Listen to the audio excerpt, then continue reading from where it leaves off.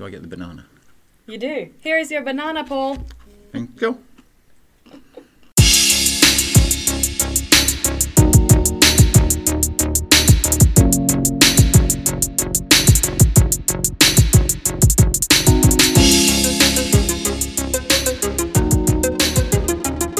Hi and welcome to the 5th episode of our podcast, The Voice of 5G. And as usual, here in the webcast studio at Ericsson headquarters, we have Paul Cowling. Hello, Janina.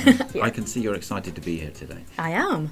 I'm always excited to do podcasts with you, Paul. Oh, great. Always. And what are we talking about today, Janina? An exciting topic for you, Paul. It is. 5G transport. Transport networks. Transport networks. Yeah, that's true. Well, it's probably my second favourite, no, third favourite topic. Oh, which are the other ones? Sailing and running, at least at the moment. Wow. You're a very active person. From time to time when I get off the sofa. That's great. Okay, those subjects won't make it into this podcast unless you can find some like 5G. Some How do you sail on the 5G sea? Okay, I'll have to work on that. We'll see what we can come back with on the nautical connection. Ah, yes. Combining business and pleasure. That's why we're here. Yeah. So, your third favorite topic? My third favourite topic. 5G transport. 5G or transport networks in Yeah. general. Paul, this is an area that's super complicated. For No, me. it's not. It's Okay. super easy. Okay. It's like plumbing. It's like plumbing. Please start from the beginning. Start with the beginning. First of all, we're talking about transport, moving things around. Yeah, when I think transport, I think lorries, I think cargo, Or you think trucks. or trucks. Yeah, and you think cargo. But we're actually talking not about trucks carrying pig iron and timber and parcels for Christmas. We're talking about packets of data, information that's whizzing around. The order that you're placing on Amazon for your goods for Christmas, the web page you're downloading to look at, the connection you've got to your server for a video game, where the video game server's sending you information and you're sending back information. Mm-hmm. That's the traffic that we're talking about. That's the payload that the lorries are carrying, that the packets are carrying. Yeah, so transport as in data. Transport as in data. Mm? And transport networks then. And we often have this discussion internally when we talk about transport, because we also do solutions that are aimed at what we call transportation.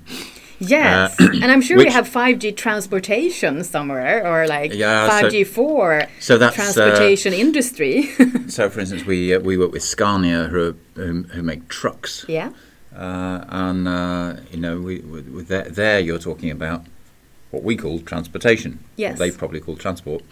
And even more confusingly, in the US, I think they call it communication. Just to confuse. When you're talking about road networks and the railways and stuff, you talk about communication. And that's another. And we mean something different. Yeah, that's another area that we really need to go into, the transport, how 5G can be used to manage fleet and in transport sector. Yeah, that is something we should talk about another episode, but it's not today. Now it's transport networks. It's transport networks, and I think the concept is very easy. I've got information in my phone. I make a phone call which creates traffic, and when I speak, it converts it into data bits that it sends over the radio interface to the network. Yes, and that's the phone to the tower. To the tower. Yeah. Yeah. To the mobile tower. To the base station, we can call it. Yeah, a mobile tower is always like, it's a tower, it's antennas on the top, or receivers, and then. Yeah. So if you talk about we talk about a base station, and that means like the thing that your mobile phone talks to. Okay. And then you're talking about an antenna, which receives a signal from the phone or sends a signal to the phone. It's talking about a radio, which is the transmitter and receiver for the signal. Then the tower is just a place to put it. And then you have some processing, which converts what comes off the antenna back into the data signal, the data packets that will get sent to the internet. That's what goes into a base station, and there are lots of different ways these days how you can put those pieces together But that's the base station. And then from the base station, the traffic goes away into the internet or into the rest of the world. And the first stage of that, from the base station back into the network, we call that backhaul because it goes back into the network. Yep. And backhaul is kind of interesting because everywhere you have a base station or everywhere you have a site out, you need backhaul, and there are base stations everywhere. So backhaul is one of the most widely deployed parts of the transport network. Lots of backhaul connections. Now, inside that thing which we just called a base station, you've got the radios, and you've got this piece which is doing the processing. Traditionally, they were deployed quite close to each other, but you don't have to have them close to each other. And you could have a situation where you've got the processing, you've got some radios that are set up on the tower nearby, but maybe there's another radio which is maybe the other side of the street or covering a different area which you want to connect to. That connection from the processing out to the radio, that's what we call front haul. Okay. That's fairly easy to understand. We have backhaul and we have front haul. Yeah. So front haul, basically from the radio, which can be up in the antenna, to the processing station or hub. So sometimes you call that the baseband processor. These days we talk about the RAN compute function. Okay. And we can talk about that on another podcast maybe about what's happening with 5G about how you process information in the access network. Definitely. So the RAN compute station, and then it's backhaul after that, leading traffic to internet, as you call it. Into the internet. If you want to go a little bit further, you've got lots of base stations, and they each have a backhaul. That all needs to go into the network. So you combine those signals together, and that's called aggregation. Or you take signals from different places and put them together. Yeah. So you take lots of small pipes and put them into a big pipe. So that's called aggregation, and that's using routing functions these days. So you have an IP router, which is an aggregation router, or maybe an edge router, which takes that stuff and puts it into fat pipes, which you can send more efficiently up into the network. And when you talk about IP routers and edge, I'm thinking core networks.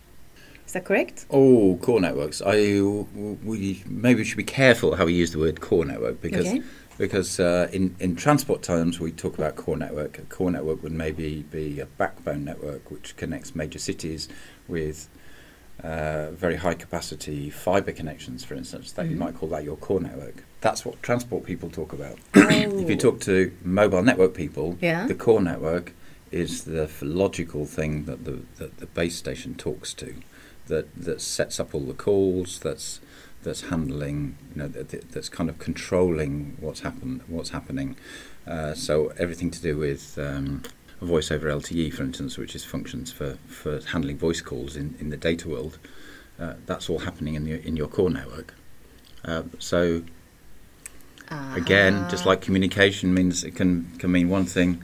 If you're talking about trucks and a different thing, if you're talking about telecoms. Why keep core things networks, simple? We don't have enough words. We need some more words.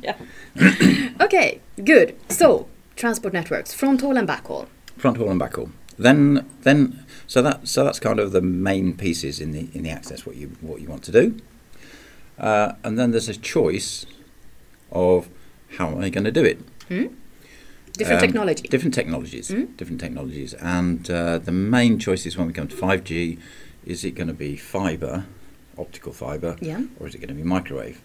I think if you went back to 4G is probably those choices, but if you look at fixed broadband and if you look at the way things have been done in the past, then maybe you would include copper connections. But copper connections are quite hard to do high capacity over long distance. So we use optical fibre or we use microwave. Yeah, and I guess they're good at different things. They are, in a sense, they're good at the same thing, which is transmitting information over long distances. And quite a lot of information. Quite a lot of information, but they're quite different in character. both in terms of the technology, but also how they are to use, set up, and run. Uh-huh. So a fibre physically has to connect between two places. Yeah. So if I want to connect from an equipment room where I have my core network to where I have my base station, then I need a physical fibre that goes in between. Mm-hmm. And that means maybe digging up the street, or maybe there's fibre already in the street and I need to make connections to that, and so on. And digging up the street means often getting permission from the city to dig up the street. There's a cost associated with actually making that connection physically. Yeah. You have to get the fibre into the ground. Fibre is very good. You get lots and lots of capacity with fibre. And if you're digging it into the ground, then maybe instead of if I need 5 fibres, I might make a cable with 100 fibres or 200 fibres, because most of the cost is in putting the fibre in the cable in the ground. The Right. extra cost for having fibre there is not so much. Yeah. So once I've done that, then I've got spare fibre, and then I can use that. Then that's very easy. Yeah. But it takes time to do that. So if I don't have them there already, maybe it's easier to go to something that doesn't use a cable, and that's where microwave comes in. Microwave, it's a radio technology that we talked a little bit about in our Spectrum episode. Yeah, we talked a bit, and it's using some of the same frequency bands, which we will be using for 5G. Yeah. But a microwave link uses an antenna which forms a tight beam, so it basically sends the energy. You point the transmitter where the receiver is, and it sends the energy straight to the receiver. Yep. So the difference there, if you look at a mobile network, the transmitter doesn't necessarily know where the receiver is. You, with your smartphone, you move around. Be in lots of places, yeah. So a mobile network needs to be able to follow the user as the user moves around. Yeah. But base stations normally don't move around. No. So they just have to be set up So I carefully. need to set them up. And then you have a link over the air. And then you have a link over the air. And Yeah. there's some clever things you can do. Often you're looking to get line of sight, so you from the top of a mast to another place directly. But you can also use microwave in non-line of sight applications, and that uses the physical properties. So you either the radio signal bends around the edge of buildings, or you can reflect it off buildings and things, so that you can actually get signal to your receiver. Okay. And that can be important. Maybe if I've got a small cell on a street pole somewhere, then I need to be able to reach the street pole to be able to take back the data from the street pole. And again, maybe I can get a fibre there, and then that's great. And if you look around the world, different countries, they've used different strategies. So in some of the Asian countries, like China, for instance, they have a lot of fibre because they took a decision that they want to have fibre. Yeah. But in other parts of the world, maybe there's a lot of fibre in dense urban areas, but in the countryside, there's next to nothing. Yeah, and different countries, of course, have a different. They're set up in different ways. Yeah, so I know Australia. They have vast distances, so that they have to cover. Yep. So do they use a lot of microwave? To be honest, I don't know a lot about how they solve the problem in Australia, but it would make sense.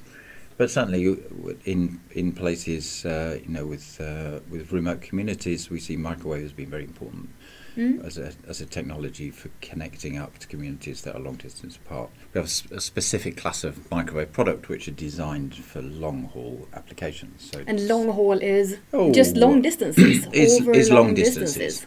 Yeah. So we talked about front haul and back haul. Yeah. Hauling. Oh. It's It's hauling goods. Right? That's right. In English at least, I don't know about American, we talk about haulage and hauliers when we mean companies that run lorries. Yeah. As opposed to trucks. Yeah. So backhaul and long haul is the same concept again. We're hauling traffic. Right, now it makes sense even to me. I think in the spring we announced. Yes, we in were doing May we something did some long haul in the microwave, Philippines. connecting islands in northern Philippines. Yeah, and that's a classic example. If you want to put it's quite possible to put fibre into undersea systems. it's a relatively expensive thing to do, and if anything goes wrong with the cable and you have to put it up, it's expensive to maintain. If I can just set up a microwave dish on one side and a microwave dish on the other side, then You can get the internet. you can get the internet. Yeah, Yeah, as simple as that. that's all. That's all you need. And I know we're going to talk about our microwave outlook report. Yes, In that's, the microwave outlook report, it has some nice little graphs or little maps that show the mesh of microwave links in Great Britain. Yeah, I saw And that. you can I saw see that there are microwave connections that go between Britain and France across the channel. that. Ooh. Not many people know that. A lot more people are going to know that now. Yeah. You're outing them. Yeah. Yeah, and that's why we set up this interview with Anders Henriksson. Yeah, that's coming soon. Yeah, coming now. We have our first telephone interview. Straight from Gothenburg, we have Anders Henriksson, who's the strategy manager in transport network products. Is that correct, Anders? Yes, that is correct. So in Gothenburg, we have you could say the head office of our transport products, or we call it the product line transport. And here we also have the R&D center for our transport products. Yeah, and for those of you who are not in Sweden, Sweden has a front side and a back side, right? And we disagree about which is which. Yes. But So Stockholm is on one side and Gothenburg is on the other side. Yeah. Or if you prefer it, Göteborg. Göteborg. Yeah, that's the Yes, Swedish. actually, Göteborg or Gothenburg is the only city in Sweden which has an English name. Oh. If you hadn't thought about that. Yes, Yes. you're right. Like Copenhagen has an English name. Yes. Yeah, Gothenburg has an English name. So with that, the discussion, I think, of the right and wrong side is pretty easy. Good point there, Anders. Yes. Lovely to have you here in the Voice of 5G podcast. And today you are launching your new report or new update of your report, the Microwave Outlook. What is that? Ericsson Microwave Outlook, or as it started some 5 years ago. We started it like Microwave Outlook towards 2020, and we renamed it. And it's actually, you could see it as a little brother of our Ericsson Mobility Report, which I believe you talked about last time. And it's very much a way for us to utilize our global knowledge around the microwave market, where it's heading, in order to help, I would say, the industry with facts and figures to show where this market is heading and what the requirements are. So it's very much an industry report, not for normal people to read. I would say if you would, I say the focus and the target audience is very much actually people maybe working in the telecom industry. It's people working with mobile operators. If we look in Sweden, these mobile operators would be like Telia, they would be Telenor. On a global basis, it could be Vodafone.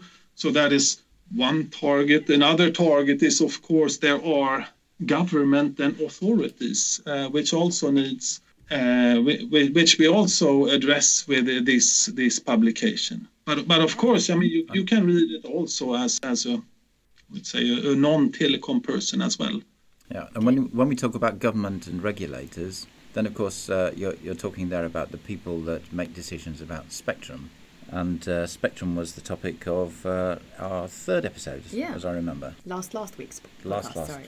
It was, and there we talked a lot about the things that you also talk about in the report, like E-band and the different frequency bands. Yes, and the different frequency bands. Yeah. But working with microwaves, do you get a lot of questions on? Will you microwave some food on that antenna, or do you get those kinds of questions, Anders? Or can you come round and fix my microwave? Yeah.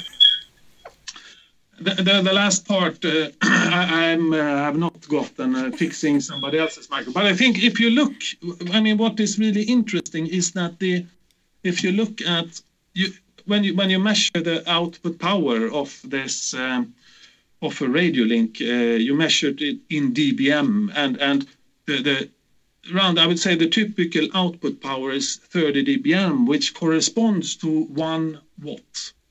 So if you look at the normal light bulb, it's like 40 watts. So it's 2.5% of a light bulb. Okay. And that's at the transmitter. Yes. So is that the most powerful part? That's the most powerful part. Yeah. Wow. So it's actually 1 watt, but the thing is, you concentrate that watt in a very narrow beam, so that narrow beam could be 1 or a couple of degrees. While if you look in a normal light bulb, you distribute that 360 degrees or all around in a room, for example. Yeah. So, but it's extremely low energy. Yeah.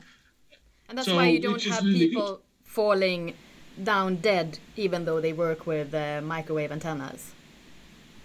That will not happen. That's good to hear. When it comes to microwave outlook, what's new in this new? It comes out once every year. What has changed lately? What's the news? If we look in general, if we look at the report as such, I mean, I would say there are three sections which are fixed, which we have year on year, and then there are some articles which we change the content or the topics every year. And the three main topics are what capacity is required in the backhaul networks going forward, and that is typically when the approach of 5G is coming. Yes, and in the last couple of years now, it's becoming more and more part of the reality of the microwave networks and the capacity evolution for many of these networks. Mm-hmm. So capacity is one important part, and I think if we look slightly on what we have been talking about earlier years, what we see is actually that 5G is having slightly more impact on the network. So we will see sites with even more capacity than we maybe anticipated a couple of years ago. So 5G is really happening in terms of backhaul, we see, and then there will be massive amount of frequency bands and spectrum to support this growth in radio. So I think that is one part. Another part which is there every year also is spectrum, and the spectrum is what actually makes it possible to transport data over these microwave networks. And frequency ranges we look are from 6 gigahertz up to 100 and even above gigahertz. Yeah. In the lower bands, the available bandwidth is very small, while in the higher bands it's much more bits you can transport in the higher bands. Yeah. But you are also using spectrum that will currently be, or in the future will be used by 5G, right? Yes. For microwave. Yes. So, and I think, and I mean, this has a history. I mean, if we look at radio networks, they started off around the 900 megahertz with GSM. Even earlier, you had NMT 450 in the early 90s, growing into 1800 megahertz and 2400 or 2.4 gigahertz bands, and to grow even further and be able, I mean, for us as users to have even higher data rates to our mobile phones. Also the radio systems need to go into higher bands. So if we look, for example, in Asia, also in Europe, the major focus is on what we call is the mid bands, which is actually the frequency below 6 gigahertz. And then there is also work ongoing to look at the millimeter wave bands, which are starting from 24, 26 gigahertz bands. And there, at least initially, it's mainly the focus in North America or US to start to deploy in those frequency bands. And the 26 and 28 will come, but maybe more in a second wave in, for example, Europe and the other parts of the world. So eventually everybody's expecting to use all available spectrum, but we will go there in different ways and at different times. I've got a copy of the report in front of me. I'm cheating here. There's an article in the report that talks about something called integrated access and backhaul. Yeah. Can you tell us what that's all about?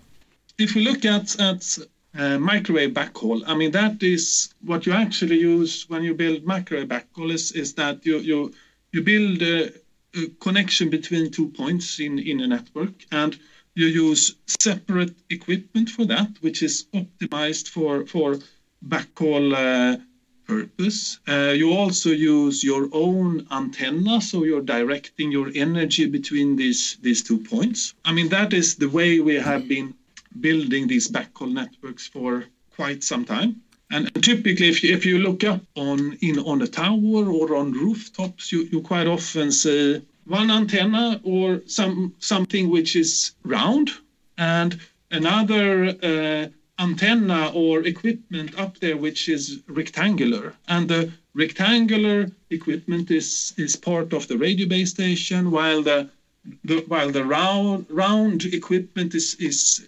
belonging to the microwave equipment. That's the thing. Really cool. We mentioned in one of our podcasts that remember that what you see in an antenna that's round like a plate, that is microwave. It's easy to remember.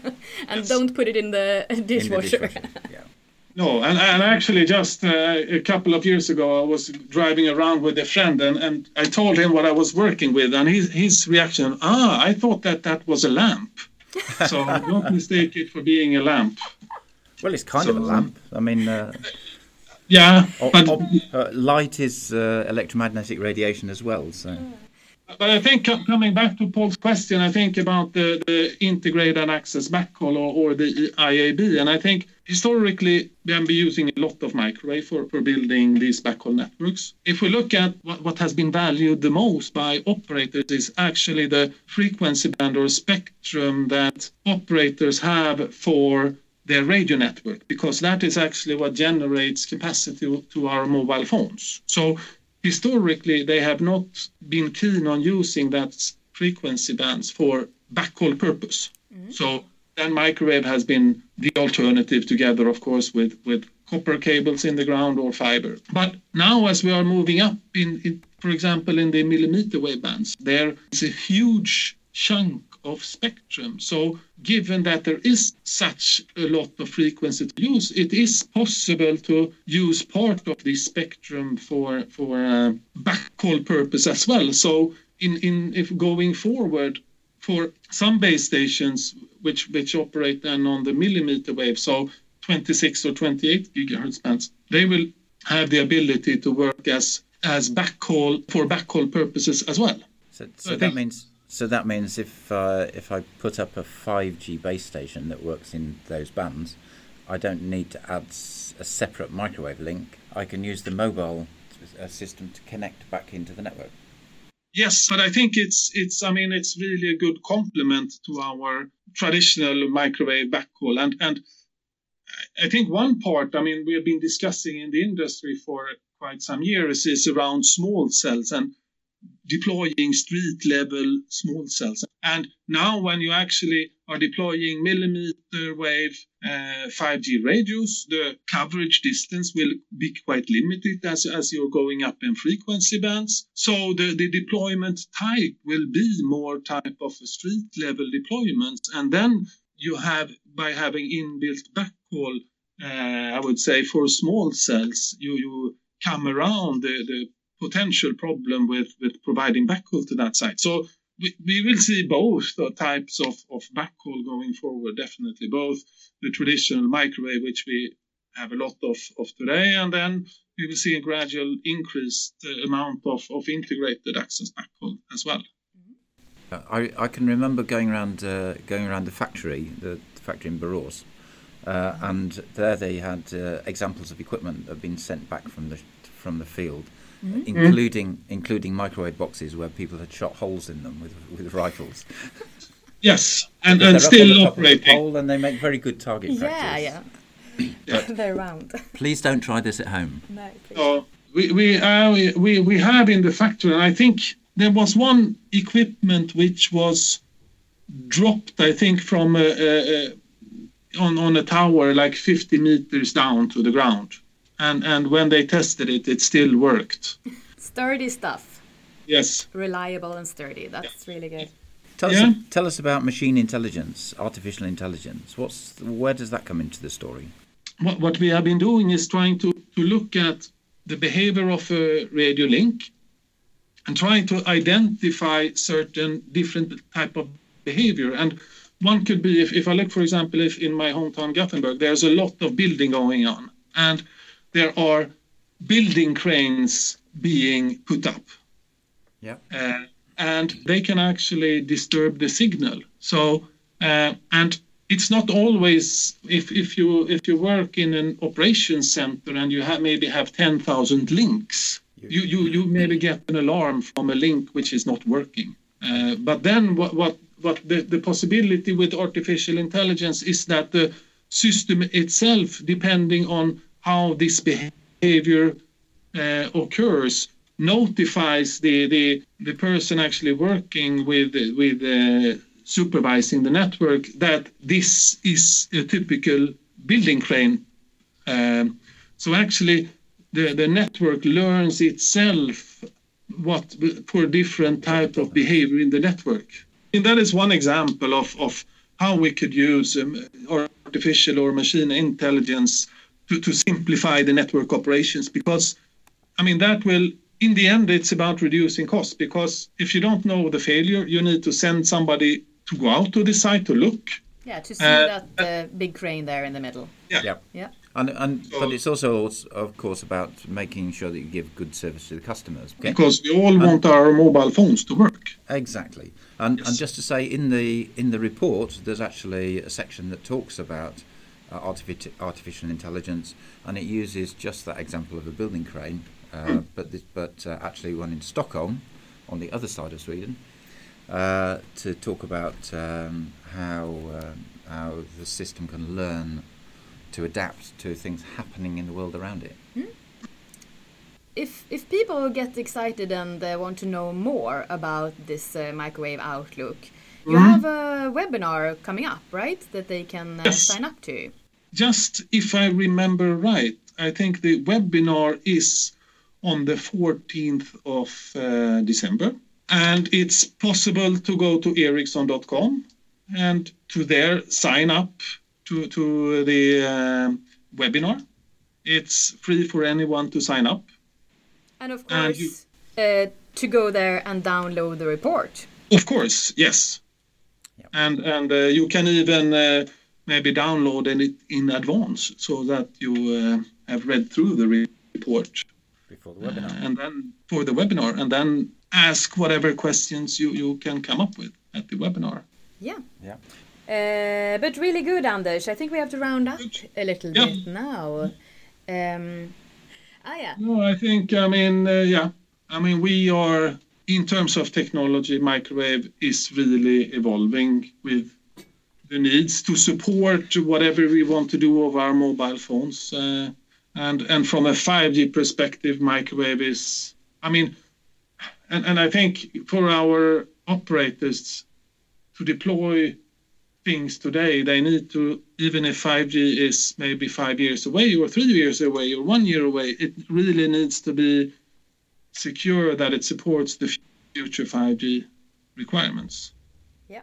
And that, is very much what our main focus is when developing and doing these products. Yeah, well, thank you, Anders. That was really interesting to hear about the new Ericsson Microwave Outlook. Thank you for joining. Yeah. And, thank you very much. Thank you, Anders. And thank you for listening to this podcast today. Bye. Bye. Bye-bye.